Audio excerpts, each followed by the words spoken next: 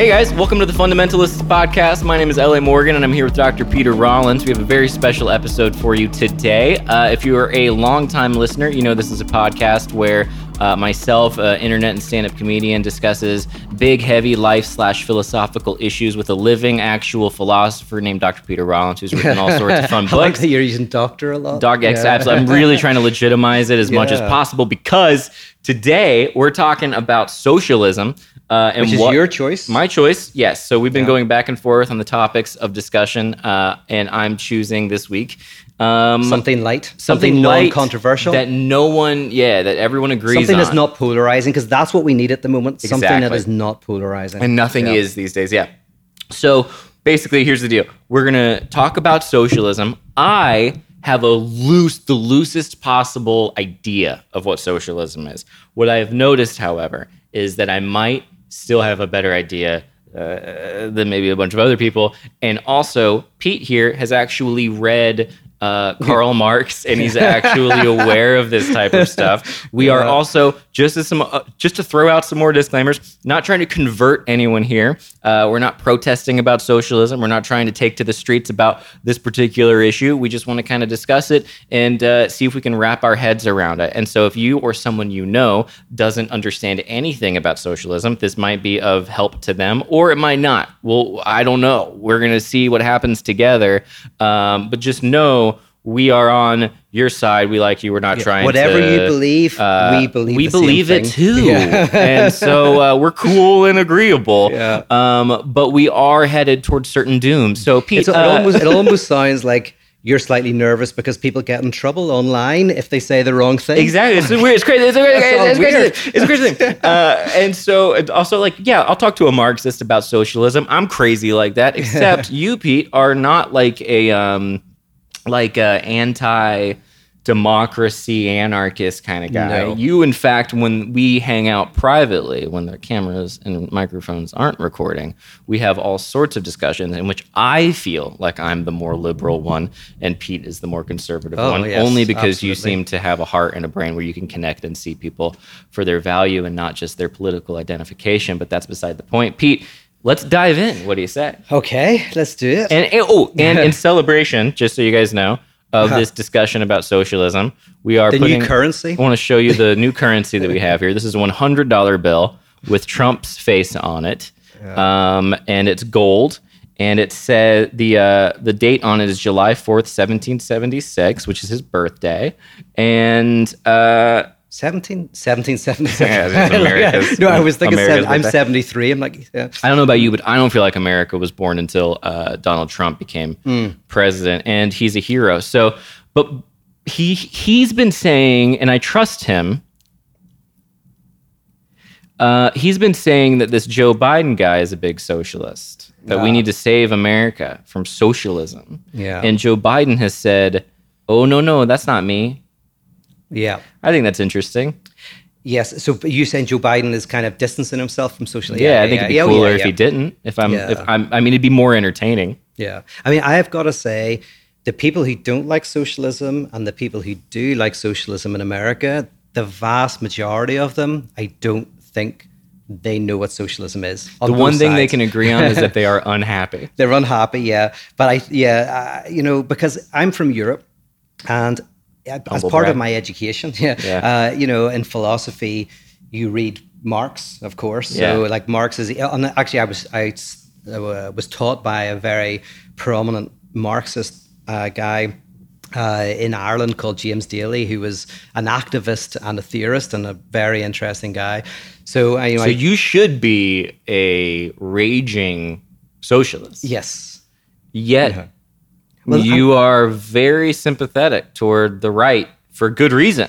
I'm very critical of the so-called left, because I don't think they're leftists. I think the majority of the people who call themselves leftists aren't, strictly speaking, leftists. Yeah, the differentiation is the liberal and leftist, right? Yeah. And so that's the distinction I make, but they're thrown in together. Yeah. Often. So you'll get, for example,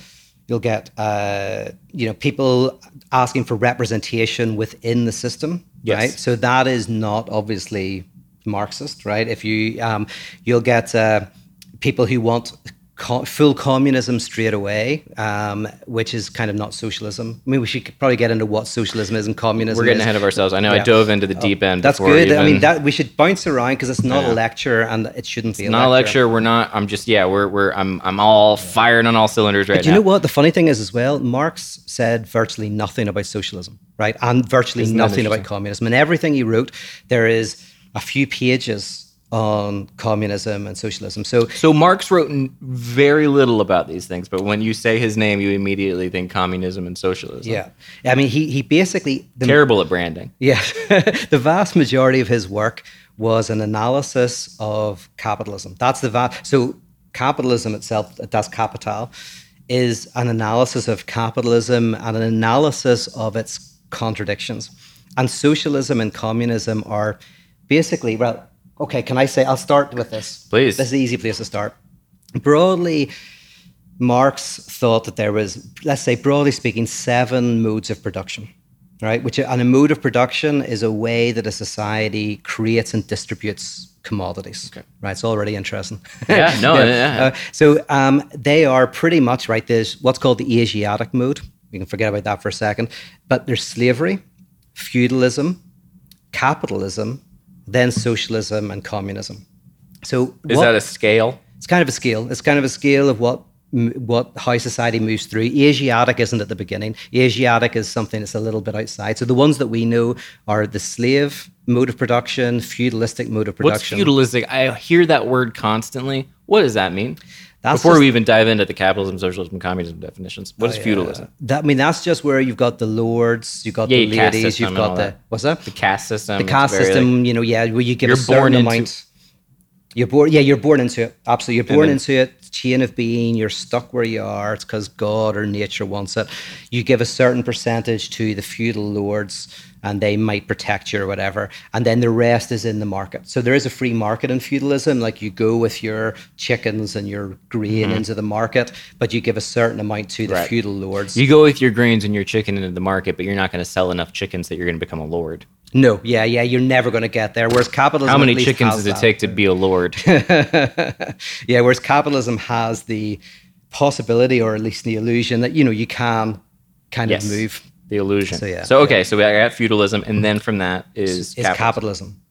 And so the first claim of Marx that we can look at is a very simple one, which is simply that some people, and they're called capitalist realists, this is called capitalist realism, is that capitalism is the end of history. Right, the last socio-economic mode of production is capitalism. There is nothing beyond it, right? So that's capitalist realism.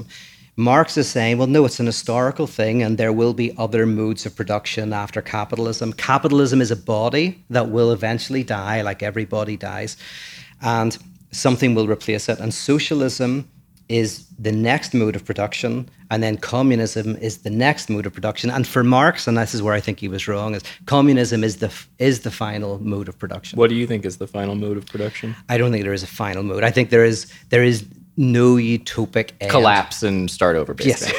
Yes. The great circle of life.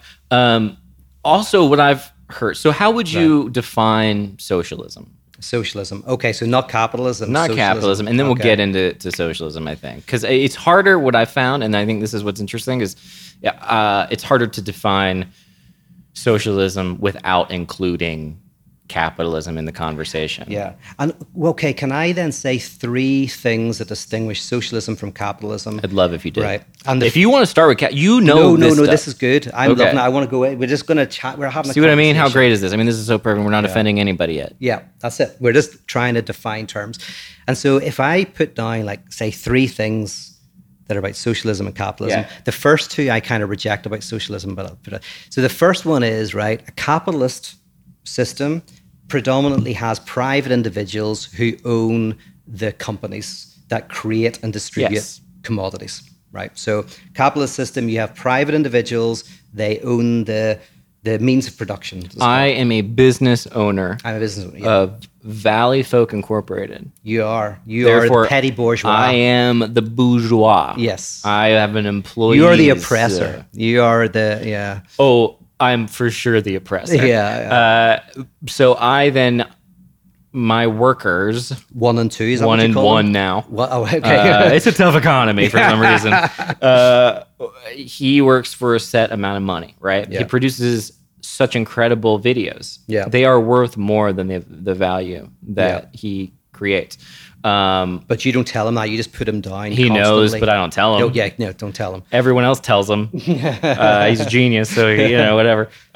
He does make your stuff look good, and I know your stuff isn't good. So yeah, and he's also a good job. He is also, as of the past year, a bit more. He's a partner in the whole thing. So I'll throw that. Well, that's out. more of a cooperative. That's good. Anyway, keep going. Well, we're little liberal snowflakes. So pause for drink. And then. So then he produces something that's of higher value than what we're paying him for. Yeah. When that profit goes in, theoretically, I would take that profit. Yeah. Most of it, I'm assuming the risk. So, well, are you? That's interesting because you go like, yeah, you're assuming risk, but whose job is first on the line when things go wrong? Yours or his? But whose paycheck is first on the line when things go wrong? Is it not like if things go bad, do you not get rid of, as you did, potentially got rid of somebody? If you want your business to keep going, you could take a pay cut. The owner would take a pay cut. And then, but you're right, I'm still keeping my job. Yeah. If things get really bad, then the whole business shuts down, and then I walk with all the money. Yeah, but you know what? That's the level that most of these debates happen on, and that's not what Marx is talking about. Okay. Actually, you're getting to the core. So I'm making it individualistic. Well, no. Well, what you're hitting on is Marx's key insight about capitalism, which is this. So, or should I finish the 3 points first? No, let's just go into this, and then we'll go back to the 3 points. Is that so? Marx is a Hegelian, right? Hegelian philosopher. He's the main guy. I'm a Hegelian, so I'm a big fan of him. So Marx comes out of Hegel. Hegel's entire work. I myself am a Romulan. That was a little Star Trek joke. Yeah, nice, I like it. And you know what? Hegel has a language as weird as the Romulan language. Really? Yeah. Basically, have to learn Romulan or what's the one that? What's the other one? There's Romulan, and then there's the ones with the foreheads. Oh, the Vulcan? No, not Vulcan. It's the one that. People will know what I'm talking about. This isn't what that podcast. This is Steve would be turning his grave right now. Look at us. I don't know if Steve's a big Star Trek fan. I might be a bigger Trekkie. Is that right? Steve. And you don't know who the guys with the on big foreheads are? Yeah, it's not wrong. It's not wrong. Anyway, we'll get into it. But it loops in because we are headed toward a Star Trek, utopia very soon. Yes, which is what this is related to. Anyway, you're a Hegelian, which no one understands what that means, and that's fine. And in a nutshell, kind of what he did is Hegel said that life moves forward through contradiction. There's a problem arises. We try to solve the problem. As we kind of get deeper into the problem, we kind of solve it, but we solve it by finding a deeper problem. So all Marx did is he took Hegel's philosophy and he applied it to economy. He says economies move forward through contradictions and deadlocks. And so a problem happens within the slave mode of production, and its solution is feudalism. And then feudalism generates problems, and the solution is capitalism. Yeah. And you float like a butterfly, you sting like a socialist. Yeah. You float like a capitalist, you sting like a socialist. That's nice. Yeah, then you flow. So like the problem in slavery is, of course, there's just this utter violence that's very obvious, and eventually slaves are going to revolt. You can't own humans. Say it again? Humans have a funny way of not wanting to be owned. Yes, exactly. And also within a slave society, the slaves have all the skills. They are creating. They are, they're the creators of things. So they have like a lot of the skills, and including Nietzsche talks about this that when you have no weapons, the only weapon you have is your mind. So you can generate abstract thought and argumentation. So slaves become stronger, and eventually the system corrupts and blows up, enters into feudalism. Feudalism brings in ideology, brings in, the gods want you to be... You are worth this, you were born into this, Yep, you're destined to be this for the rest of your life. Yes. So find happiness in it, and there's nothing you can do about it. Yeah, but then that oppression gets too much, you enter into capitalism. And here's the thing with capitalism, technically everyone is equal under the law. Everyone is technically not in reality, but when capitalism is working at its best, is what? Theoretically, everyone's equal under the law. Free market, you go in, you sell commodities. And Marx says something fascinating. He says that basically, right, every commodity finds its value, right? When you go into the market and no one's compelling you to sell on eBay or whatever, right, you eventually work out what the value is, everyone trades, everything gets its value, every commodity, right? Except one.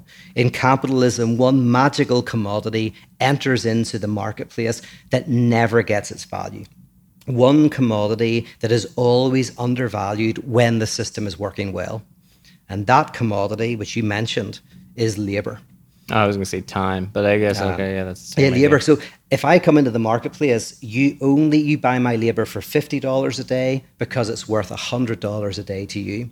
And now Marx isn't making a moral claim or anything. He is just saying that what happens is the market has this weird commodity in it, and most people, that's the only commodity they have to sell, their labor power.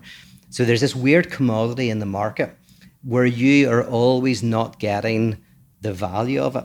And this is ultimately what causes market crashes and hyperinflations. And is this kind of what people talk about when you hear kind of the socialist, I don't want to say propaganda, but like the socialist tropes of, you buy a sweater and that market has decided that the sweater is worth that amount, but you're not thinking about the cotton, you're not thinking about the effort at the machine that built it, who built the machine, who bought the machine, not maybe you think about who bought the machine, but who invented it, who transported it, who put it on the rack, who checked it out for you. Like it's any object you buy is, I guess, imbibed with so much more work than you're paying for it.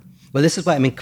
Marx basically said that a commodity is like a theological thing, because when we encounter a commodity like this alcohol I'm drinking right now, it's magical. It's like it's just arrived. It's just there. I took it out of my fridge and I poured it. It's yours. Yeah. It's completely divorced from... You bought it, so you own it. I own it, and I don't know all of the things that have happened. So commodities are like these magical things that just are like, they glow, these beautiful bottles. And it's weird. Yeah. But it's really weird. But behind it is a whole, chain of events, including lots of nasty events. A whole cause and effect that is like goes back in so many different directions you could never possibly. Yeah.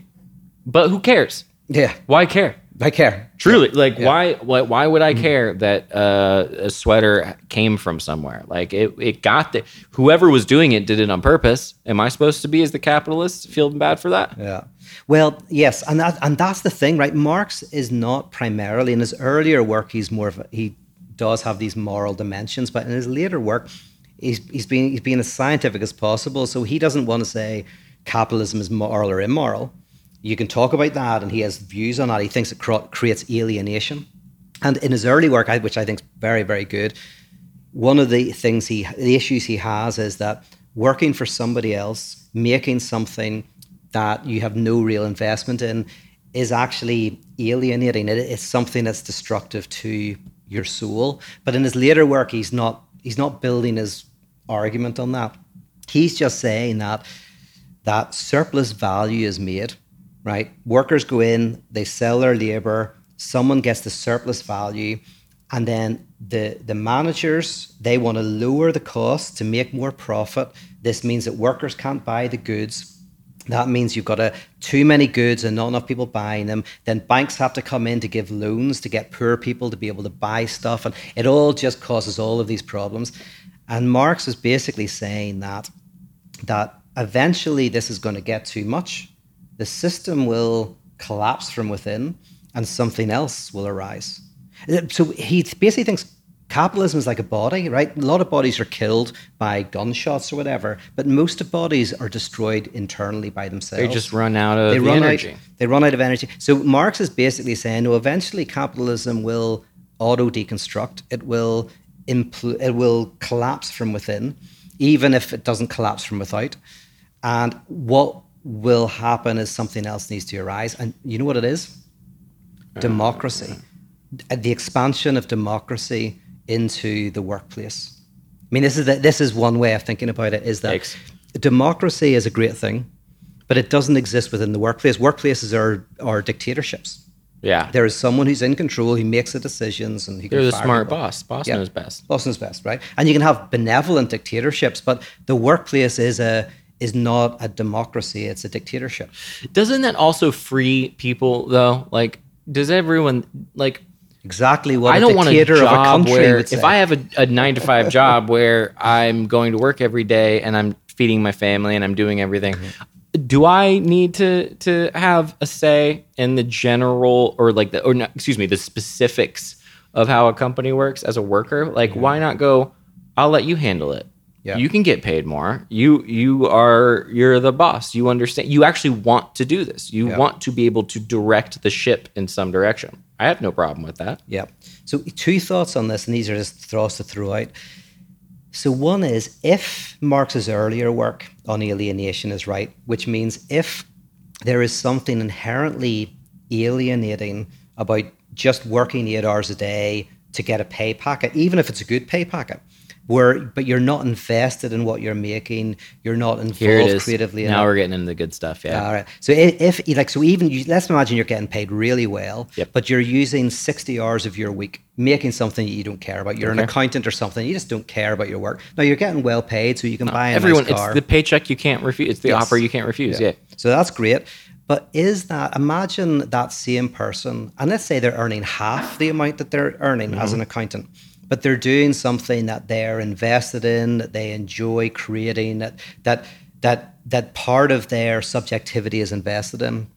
If that's better, then one has to start thinking, is it possible to imagine a society where the majority of our work, we can actually invest our creativity, our artistry, our subjectivity in? I mean, imagine all the people, Yeah. Sounds like you sound like you're talking about some John Lennon hoopla. What do you got?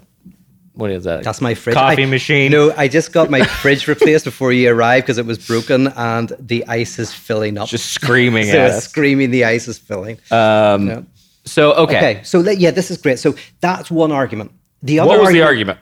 Oh, no, not argument. Argument for people being more invested in their work. And it is an argument for socialism in the sense of saying the workers own the means of production. Yes. So it's not just a fairness of money; it is a psychological. It's actually a mental health argument. Because by the way, because the argument you were making as a hypothetical is the same argument someone might make for a dictatorship. It's like, well, the people don't want to, they need some people who are in charge, who are looking out for them. Yes. They don't want to get involved in democracy. And so we should talk about fascism, actually. Not that I think America's for our listeners, fascist, I just held up a picture of Trump, and Pete said, "Let's talk about fascism." Not that I'm making. I don't know. Because actually, I don't think America is in danger of fascism, but fascism is capitalism. You don't think we're in danger of fascism? You can't be in danger of something you're already experiencing. What were you saying? Well, and one definition of fascism, or not definition, is fascism often arises is capitalism in decline. So fascism is when the state comes in and props up private companies, gives massive amounts of money to private corporations to keep them going. And that's one of the things that you start to see with the growth of fascism is the government in the service of private industry. That's one thing that which should start to make you worry. Yeah, that's scary. But also, maybe what I'm learning right now is that we should discuss some of these isms yes. In separate podcasts. Oh, yeah, no, yeah, absolutely. Because there's a lot to unpack with fascism. Yeah. And there might be more to unpack in a couple months. But not that I think that we're living in some fascist dictatorship right now. I think you're more inclined to that than I am. I am more inclined to it, but I'm not an alarmist by nature, so I can't help the fact that I was raised Republican and conservative and still don't have a tendency in my brain, for better or worse, to kind of mute the high volume that a lot of the news headlines seem to have about Trump and about fascism and about how horrible everything is. Something in my brain just goes, it's not that bad, which is probably my circumstances. But anyway, what's led me to socialism as a something worthy of discussion beyond going socialism leads to communism and therefore everyone will be unhappy. Like the argument against it seems to be so diabolically dystopian that I have a hard time believing that as well. Conservatives will go, oh, socialism is going to lead to communism every time, and it always has, and therefore it always will. But also there's multiple kinds of socialism. There's multiple ways to implement socialism. And also speaking of capitalism, going back to the capitalism thing, would you agree? I mean, I would certainly say this. It seems like we are I feel this in my body, so I can't articulate it in any kind of academic or smart way. It seems like we've reached late stage capitalism, and to deny that seems just like saying that to say that we're not in some kind of late stage capitalism right now feels like saying that the Earth, is the center of the solar system still. It feels, or the Earth is flat. It feels so, and maybe that's just my own perspective and I can't shake myself from it, but I can't get past this feeling that with social media, the internet, the ease at which we can learn anything, the ease at which we can get anything. I did Postmates twice yesterday. I got really good deli food and then ice cream. London Deli. That's in Northern Ireland. Dude, I got matzo ball soup. It was wonderful. It was so delicious. Came to my door, and I'm like, this shouldn't be happening. And a lot of that is monetary, and I have the ability to do it. But also, it's still, even functionally speaking, that means people can do it. It's still a thing you can do. Yeah. And so, it seems like a land of excess right now, and it seems like that can only last so long. And I think we're seeing... Well, it is interesting. We're seeing the geysers shoot up. It's been a while since people have started to think that capitalism might not be the end of history. That's kind of like people are starting to postulate that might be the thing in the popular imagination. That is interesting. That everyone seems to think that to go...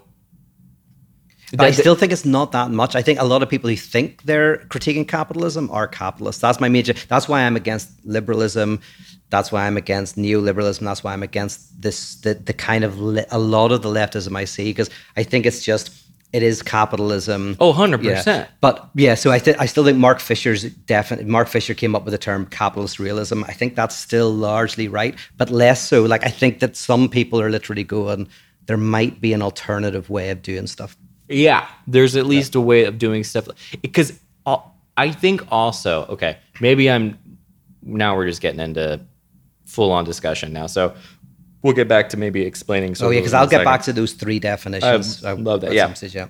But it seems like people are realizing with everything that's going on for the past 10 years, thanks to the internet, with the presidency and what's going on right now, and how it's the meme. It's everyone, oh my gosh, 2020 is so crazy. It's a crazy year that just popped out of nowhere and had absolutely no, wasn't absolutely a product of a million decisions that happened before it, of everything that's going on right now. But anyway, it seems like people are like the curtain's getting pulled back in basically every area. Nietzsche was a big one. Nietzsche pulled back the curtain. Mm-hmm. Darwin pulled back a curtain. Since then, we've gotten the internet. All these other curtains of politics and everything are getting pulled back, and it looks like, the emperor is naked a little bit. Mm-hmm. And it seems like people are going, okay, well, if everything else is kind of like made up a little bit, it would stand to reason that capitalism is also made up, money is made up, and we could pretty much make up something else. Yeah. That was a real long-winded way of getting to a point of, we made all this happen, and therefore, theoretically, we could choose to change it if we wanted to. Now, my thing is, and we'll maybe get into this, but is that most of what we're seeing, most of the discontent that we're seeing, is sadly an attempt to prop up capitalism on all sides. Like, that's what we're seeing. We're seeing a frantic attempt by some of the major institutions and organizations, the entertainment industrial complex, the major social media organizations, and also people on the right. Yeah. There's a frantic attempt to buy Goodyear tires, don't buy Goodyear tires, or whatever. Oh, yeah, it's all decided based. It's like you're still buying a product of someone else who owns the product. And even representation just means I want someone who looks like me to be a billionaire. Right, that's great, but like that doesn't help me if I'm working in Wendy's. Yes. So there's you're still making more billionaires. So representation is the ultimate kind of like attempt to put a smiley face on capitalism. And we disagree here a little bit. A little bit, yeah. You're more into identity politics than I am. Which is totally okay. But I would argue that Marxism is, and this is a massive discussion about, is Marxism, what's its relationship to identity politics? So that we can go into that. Let's go into it. Let's go into it. But here's the things of like the three things that socialism and capitalism that people think of the difference. One is that in capitalism, people own the means of production.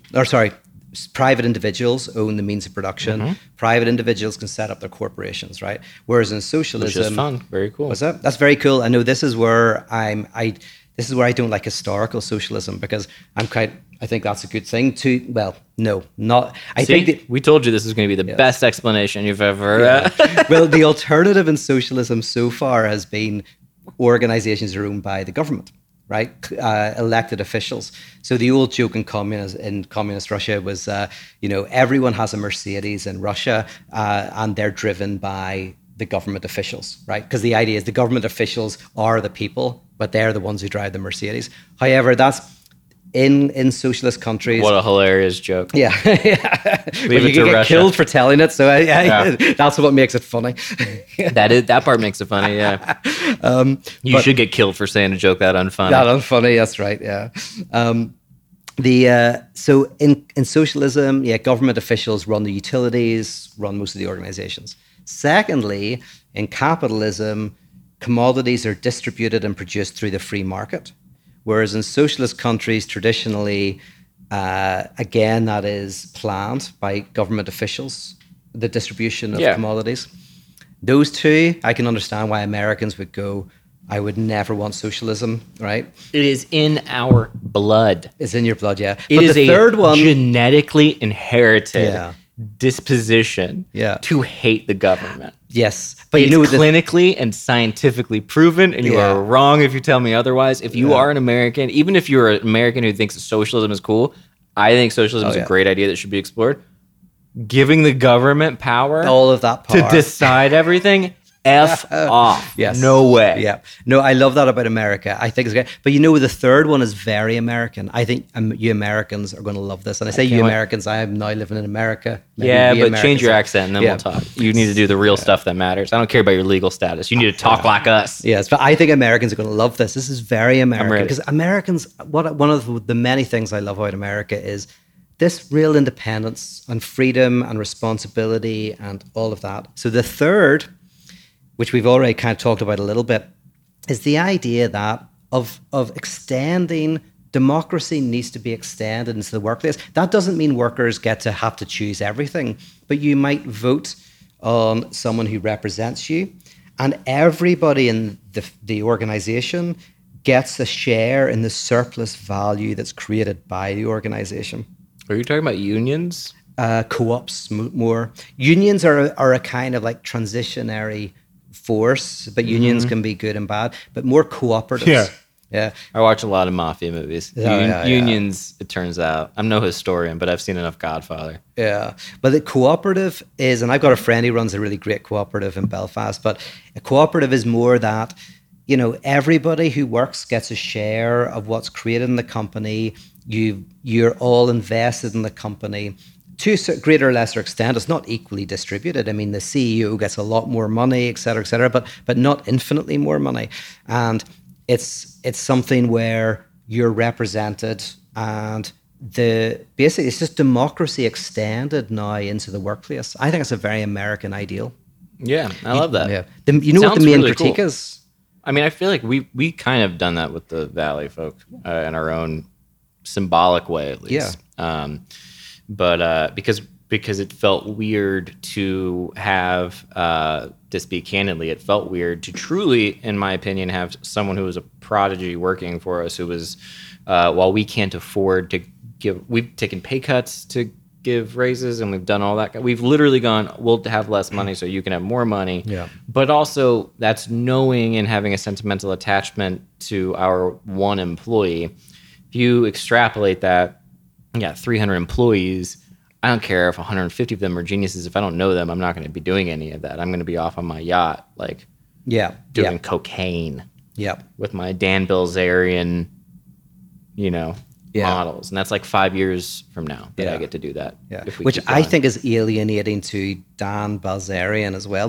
This is the issue. What do you mean alienating to Dan Bilzerian? Well, here's the thing. So, right, the people I know in Belfast. Are you defending Dan Bilzerian? No, I'm saying that he's alienated. I'm saying that he probably isn't as happy as he looks. Oh, 100%. Dude, I would lay my life down on a bet that I am happier every moment of the day than Dan Bilzerian is. Yeah. But that's also just my own hubris. But anyway, because here's the main objection. Well, on that, right? Somebody will say that, well, if I have a company and I make, it's a little bit of a benevolent dictatorship, I make the money, I'll be happier. But potentially you're not. Potentially being part of an organization where you're all in it together, you're all involved in the local community, you may not make as much money. You'll still make good money, but you might not make as much money. But it actually also might make you feel more social, more connected to other people, less privatized. Because what happens with money, and I lived in one of the wealthiest places in America for 4 years, and I noticed that people are so privatized. The more money you have, the more separation you have, both physically, as in you've got more walls, physical space, more walls, and also psychologically, there's more distance. Those people don't understand me. Yeah, but that potentially cooperatives are not just beneficial to the people who work in them; they're beneficial to the people who set them up. So, because we're getting into some interesting territory right now. And I'm going to throw some stuff at you. Please, fire ahead. This is like socialism coleslaw. It's a bunch of stuff thrown in, and we're going to maybe if there's something you can take away from this, if you're listening or watching, then great. But, I mean, who knows? We have a situation right now in America where people, when they hear socialism or they hear socialized healthcare, socialized X, Y, and Z, there's this knee-jerk reaction to be like, you didn't work for it, so you don't deserve it. You don't deserve a higher minimum wage. You don't deserve this. You don't deserve. What's that all about? Why is it that we have enough resources to go around? We have enough houses to put homeless people in. We have the ability to make everyone okay, at least. And yet we don't even attempt any of it. We're good with how things are. As I scream about socialism, I won't give money to the homeless person as I'm getting on the highway. Sometimes I do. I'm not rarely. Against, this is where I'm more conservative than you. You definitely but that's where I'm like, I totally agree with that sentiment. That the sentiment of like, you have to do something. We have to contribute to society. That, in fact, this is one of the reasons why I think tax is important. So for Hegel, the main purpose of tax is not so much, you're paying for stuff. Of course, you're paying for stuff, but it involves you in society. You're literally giving your money to things like streets and schools and hospitals, whatever. So I'm a big fan of going like, no, we do need to be invested and work and be part of the social body and find creative ways to work within it. Absolutely. I'm going like, I don't like this whole kind of stupid luxury communism thing but it's like where people, this fantasy of some sort of automated world in which there's no opposition. We're all just laying out and everything is feeding us and we're all happy. I mean, that would be the most unhappy. That's hell. There's hell. I mean, Simone Weil has a great essay on that called On the Theory of, I forget what it's called, but I was just reading it today actually, but On the Theory of Utopia or something, or The Perfect Society. But you need to give yourself to society. A person needs a purpose, right? Purpose. Which I think, here's what I get real interested in, and I think you'll have something to say on this. The argument I hear a lot from the right, and at least from like the intellectual dark web and all this stuff, is it's all job oriented. It's all like you have to work and all this stuff. But there's a weird philosophical / spiritual thing involved in these types of conversations, where I do feel like any political stance you take ultimately comes down to what your philosophy is on life. So if your philosophy on life is just that everyone should be happy and it's decadence all the time and like it's all about pleasure, then you might be more of a socialist that just wants everybody to be happy and feed everybody. Yes, which isn't socialism. That's what annoys me so much about people who use the word socialist. Like, right, but I'm right and you're wrong. So no, yeah. But you there are people who are like that. Who are maybe misguided or whatever. But like, if you want human beings to experience the fullness of being human, which involves sacrifice, involves work, it involves you being above and below others all the time, because you're around. We're a species of relativity. We're constantly interconnected. Like, what would be the best system for human beings on both a spiritual, philosophical level and an economic level? And I think we could do that theoretically. And I think socialism is involved with it. And it bums me out that it's become this like red herring or whatever the term is, where it's just like and you might want to the word is so symbolic now that it's like, well, how do we get back to talking about people being fulfilled in their work, where they work? I mean, I have no problems getting rid of the word, because socialism literally just meant the transitionary phase between capitalism and communism. And these words are now all invested. I mean, that could not be a more anti-socialism sentiment. But like, this is where I guess say people who both are for and against socialism at the moment. I don't think I've ever read socialism, but you could replace it with just democracy. All we're talking about is how there is a work that you could almost define human society as the pushing of democracy into more and more areas of reality. And all we're talking about is what would it look like to have democracy in the workplace? Now, the main argument against it, and this is where my work comes in, right? The main argument against it is a brilliant argument, which is simply... We'll fire you.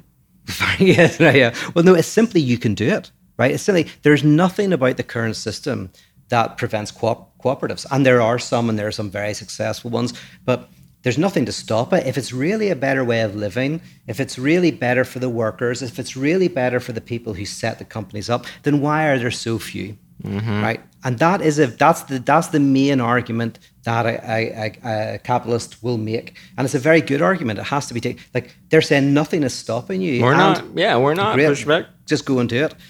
So it would actually probably, many employers / capitalists would probably love to have such a vivid communication from their employees. Just like, this is what you want? Okay, cool. We're all working together. We're all in this. And so the place in Belfast called Boundary, it's a brewery, right? So, and they're kind of a cooperative. They're in this really cool area.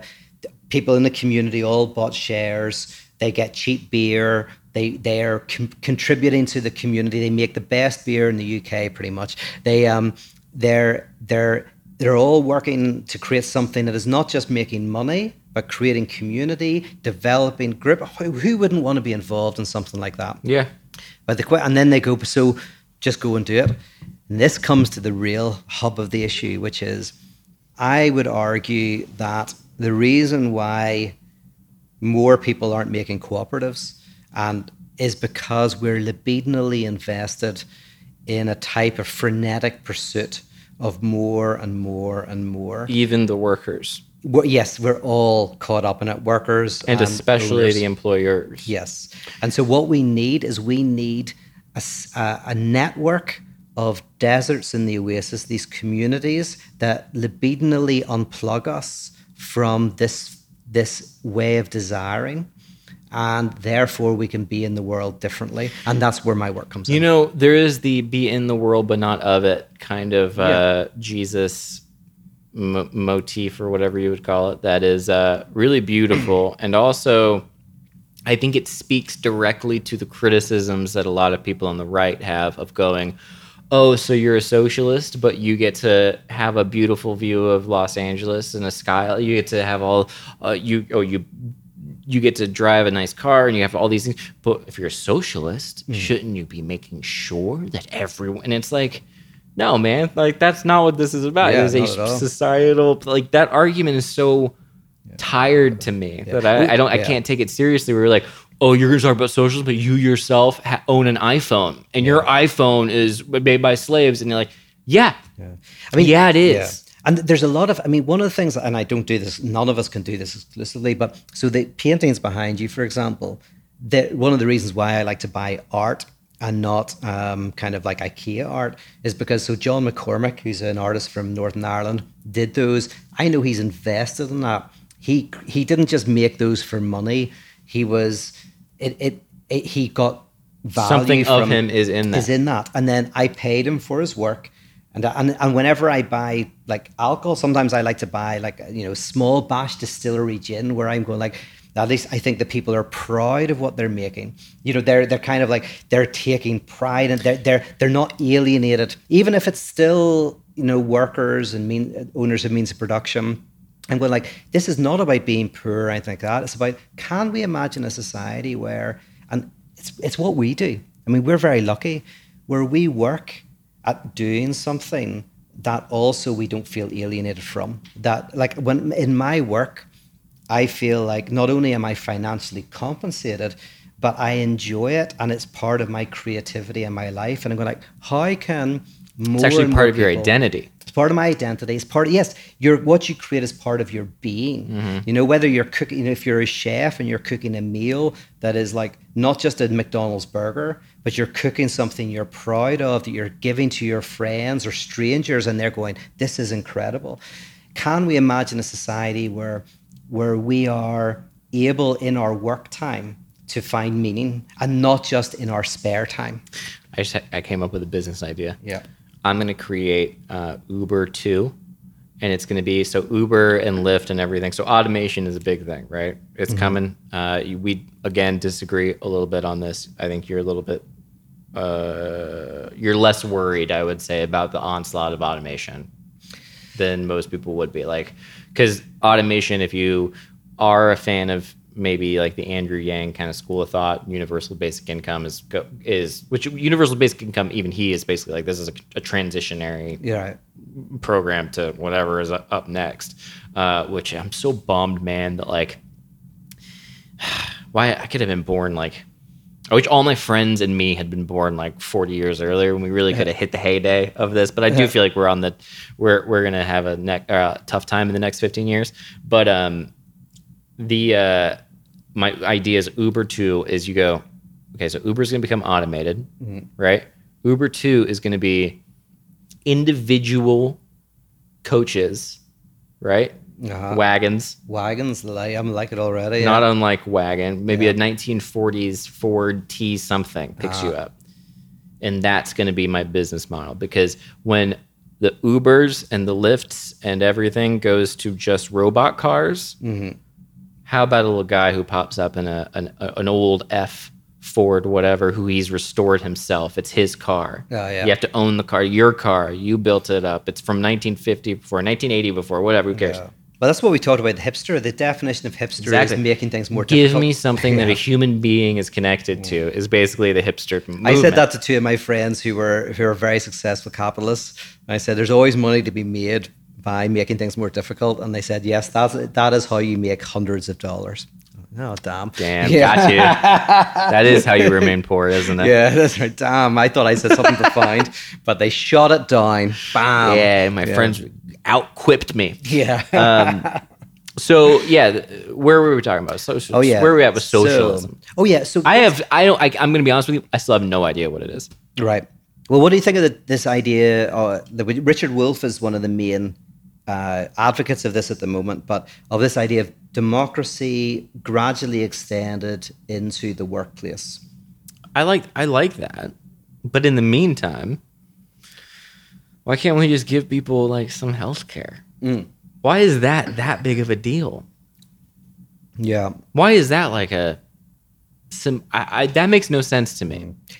So I have a story. I stayed one time in Minnesota. Oh no, where is he going with this? You're giving me some anecdotal bullshit. It's going to debunk the idea of socialized healthcare because all the doctors are going to not be paid anything. Therefore, they're not going to care to save your life, and you're going to die. Yeah. Well, no, I'm from Europe. I'm a big universal healthcare guy. And you're unhealthy. Yes, exactly. And I need it. I don't have any health insurance. I don't know how to do that in America. I've been here 8 years. Don't have any health insurance. Yeah. What do you do? I mean, I honestly looked into it once and couldn't figure it out. I have a PhD in philosophy. I couldn't figure it out. I honestly, this is my theory. The system is so screwed up that I think if you don't have health insurance, if you're just like, it's Anthem. Yeah. And if you just say the name, I think they'll be like, okay, and they'll give you whatever. Oh, they'll give you whatever. Later, you'll get hit with a bill. All right. Because I did buy something, right? I eventually bought something, and then I found out 8 months later that I bought a top-up. So I didn't buy the insurance. I bought a top-up insurance. You bought supplementary insurance. Yes. You told me about this. This is so funny to me. So I think for 8 months... You bought insurance for like staying at home and not being able... You bought basically paychecks. Is that right? I think you bought direct money to you to supplement your income if you're ever injured, but you did not buy the insurance health that pays for you to survive the injury. Exactly. Not at all. I was like, what am I doing? No idea. Funny. So, but I was in Minnesota and we were speaking at a gig. Me and 2 friends from Ireland, we were doing a tour, and we stayed at the guest house of someone who was the CEO of a pharmaceutical company. And now I've seen money. I lived in Greenwich, Connecticut. I've seen money. I have never seen money like this house that this guy lived in. The car he had was a custom-made car. He had these sculptures that were by, I can't remember the artist, but like these were serious. The wealth was incredible. And I'd never seen anything like it. Yeah. So there's a lot of money. The problem is... Can I tell you a story? Oh, go ahead. Yeah, please. Can I tell you the most wealth I've ever seen? Uh-huh. So I, wonderful human being. He's doing the coolest stuff in the world. But I know the guy. Gentleman. He's a gentleman. And he's, at one point, was set to inherit more money than any living person on the planet. Wow, that's a lot of money, in fairness. Won't go into it too much. Wonderful guy. Truly cool dude. I went to dinner with him.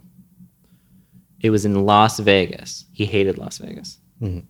Yeah, in Las Vegas is what poor people think wealth is like, and exactly. I include myself as poor in that sense. He's like, I remember, Helen absolutely. was there once, and she was like, This is what people who aren't rich think rich looks like. Oh no, I go there. That's why I love it. Yeah, I go to Vegas so I can dress up and pretend to be. I go to Vegas to be an asshole. I want gold lions on the end of my bed because that's what rich people do, isn't it? Exactly. Yes. Gold lions. Everything's be gold. Gold.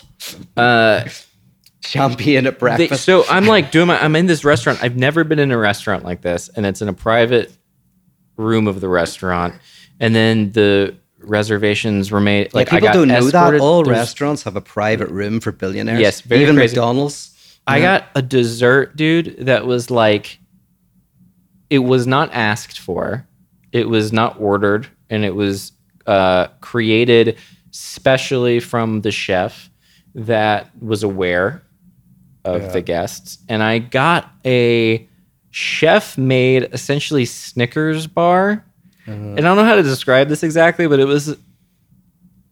I was like, this is absurdly luxurious. And it was like, and gold flakes and that kind of stuff. And but it was, at the end of the day, it was a candy bar. It was a, Yeah. But I was like, blah, blah, blah, blah, thank you so much. I'm a pig, blah, blah, blah, trash, blah, blah, blah.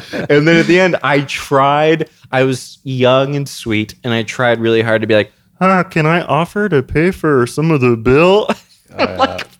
Which is such an absurd gesture to make, but I felt like I had to say, he's like, next time.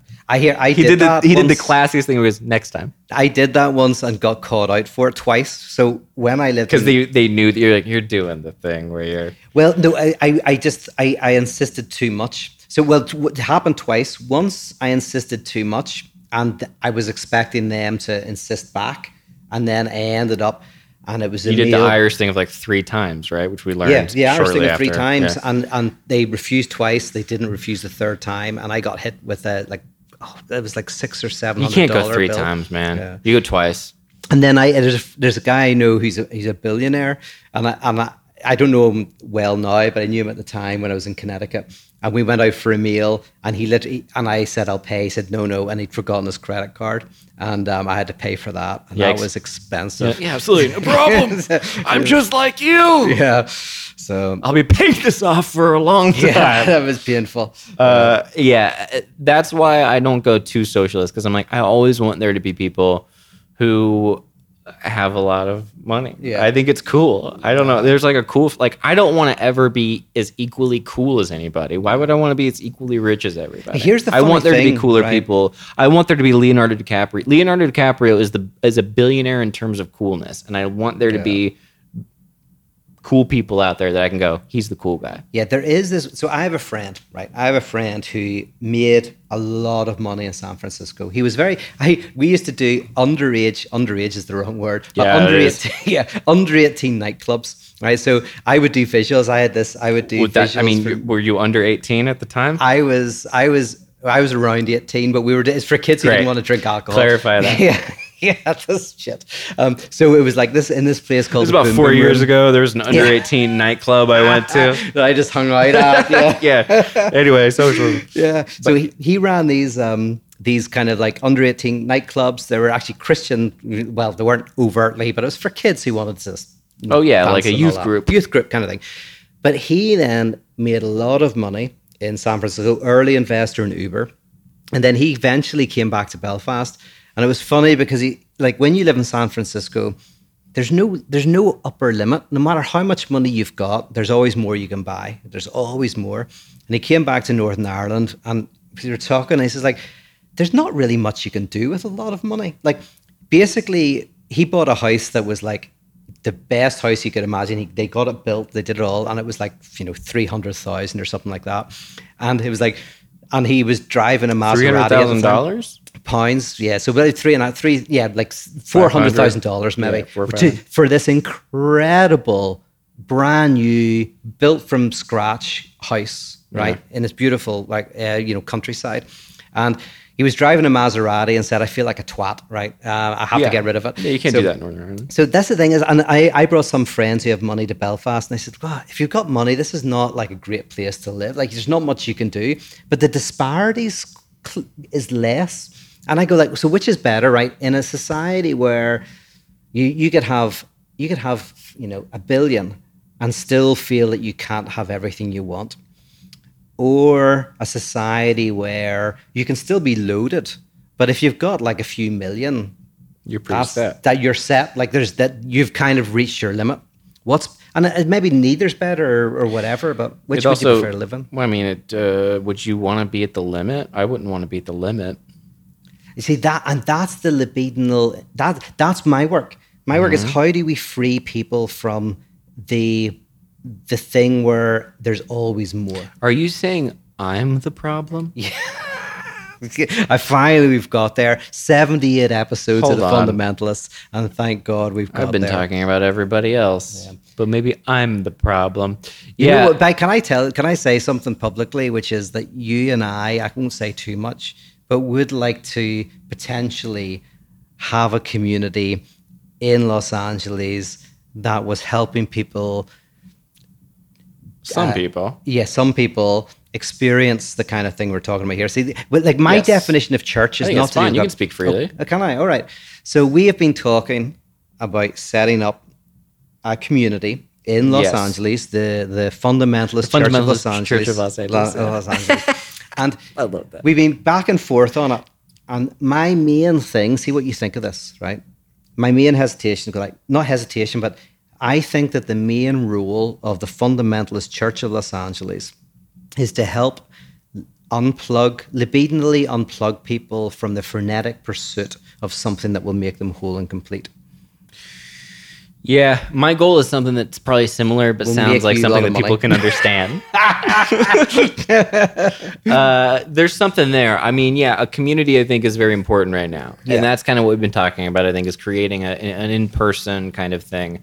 Because also it's like, we talk about pursuit. We talk about like, you work hard and you create this empire or whatever. I think what we offer with this podcast is very valuable. I think we ourselves, by doing this, would be freeing ourselves from the idea that the podcast needs to be this massive thing. I think if it can be highly effective to a smaller group of people. Our low listenership is what frees us from thinking this is going to be massive. Man, I've been going through a whole existential thing with fame and success and all that stuff. It's been very interesting. So that's a separate podcast. Okay. I'll talk about it, but you were giving me a teaser there. No, but I mean, I'm just very like, I'm so turned off by truly turned off by the idea of like big success right now. Well, that's what I'm talking about. I don't know why. With capitalism, socialism, so the book Capitalism and Desire, which we've both read, is really an argument for saying that forget about all the economic stuff, is that we are very tempted to always think that we need more, whether it's more listeners or more viewers on one's YouTube channel or more money or more houses or a bigger house, or like there is this thing within us that thinks if only we got X, everything would be great. And what if that is not the solution to the problem, but that is the problem that we need a solution to? Yeah. I mean, I think you're right. You are right. Like that's 100% correct. It sounds like that's how you feel. You're like, yeah, I don't want to be in this pursuit of like. I don't, but I do think that the moment I free myself from that, I will become successful. So I'm still the paradox tied to of grace. Yeah, the paradox of grace is the moment you don't feel you have to do anything, the more you can do stuff. I always, though, have felt like when I am my most authentic and most libidinally invested in what we're doing, that it gets a little esoteric. It gets a little. I mean, anyone still listening to this can probably see this firsthand. It gets very in the weeds with stuff, and that is just not conducive to being big. A big public appeal. Like I'm not standing on a soapbox going, I'm a socialist. I'm going, yeah, socialism sounds great. We should talk about this. So I don't know there's a purposelessness in what I'm doing now, but there is a total satisfaction also in this, and then in the classes that I'm taking and all that stuff. Like all that is pointing to something, but I'm excited to see what it is. And that's a separate conversation / podcast, but yeah. To get back to socialism though. Yes. What would you say to someone, hypothetically speaking? Yeah. Someone goes, socialism means that they're going to take all your hard-earned money. They're going to give it to people who are lazy and don't give a crap. Yeah. What would you say to them? Well, I'd say you're right to resist that. I mean, to any system that would do that, you fight to the death. Yeah, 100%. In politics, do we have a responsibility to care about other people? Why not use politics to make myself richer? Who cares about other people? If I'm richer and they want to be richer, won't it work out in the end? Oh, yeah. So if I'm richer and they want to be richer, they'll figure it out in a capitalist system. Okay. Here's an interesting thing. So Ayn Rand is one of the major advocates of that position, which is kind of like Ayn Rand's position is, right, we're all self-interested. But, we all pursue our self-interest, utilitarians, and, we can create a system where that benefits everybody, right? Huh. So, yeah. You want it? Go get it. Yeah. So the Freudian response to that is simply that, funnily enough, although it looks like capitalists are very selfish, and a lot of people say, oh, you're selfish, you want your self-interest. Actually, capitalists are more like perverted, selfless individuals. They will often, and we will, I'll put myself in this, we'll pursue things even when it damages us. There it is. Yeah. More and more. So it damages our relationships. It gives us heart disease. The doctor says, right, if you don't stop, you've got 200 million and you want 300 million. Just stop and enjoy it because you're going to give yourself a heart attack.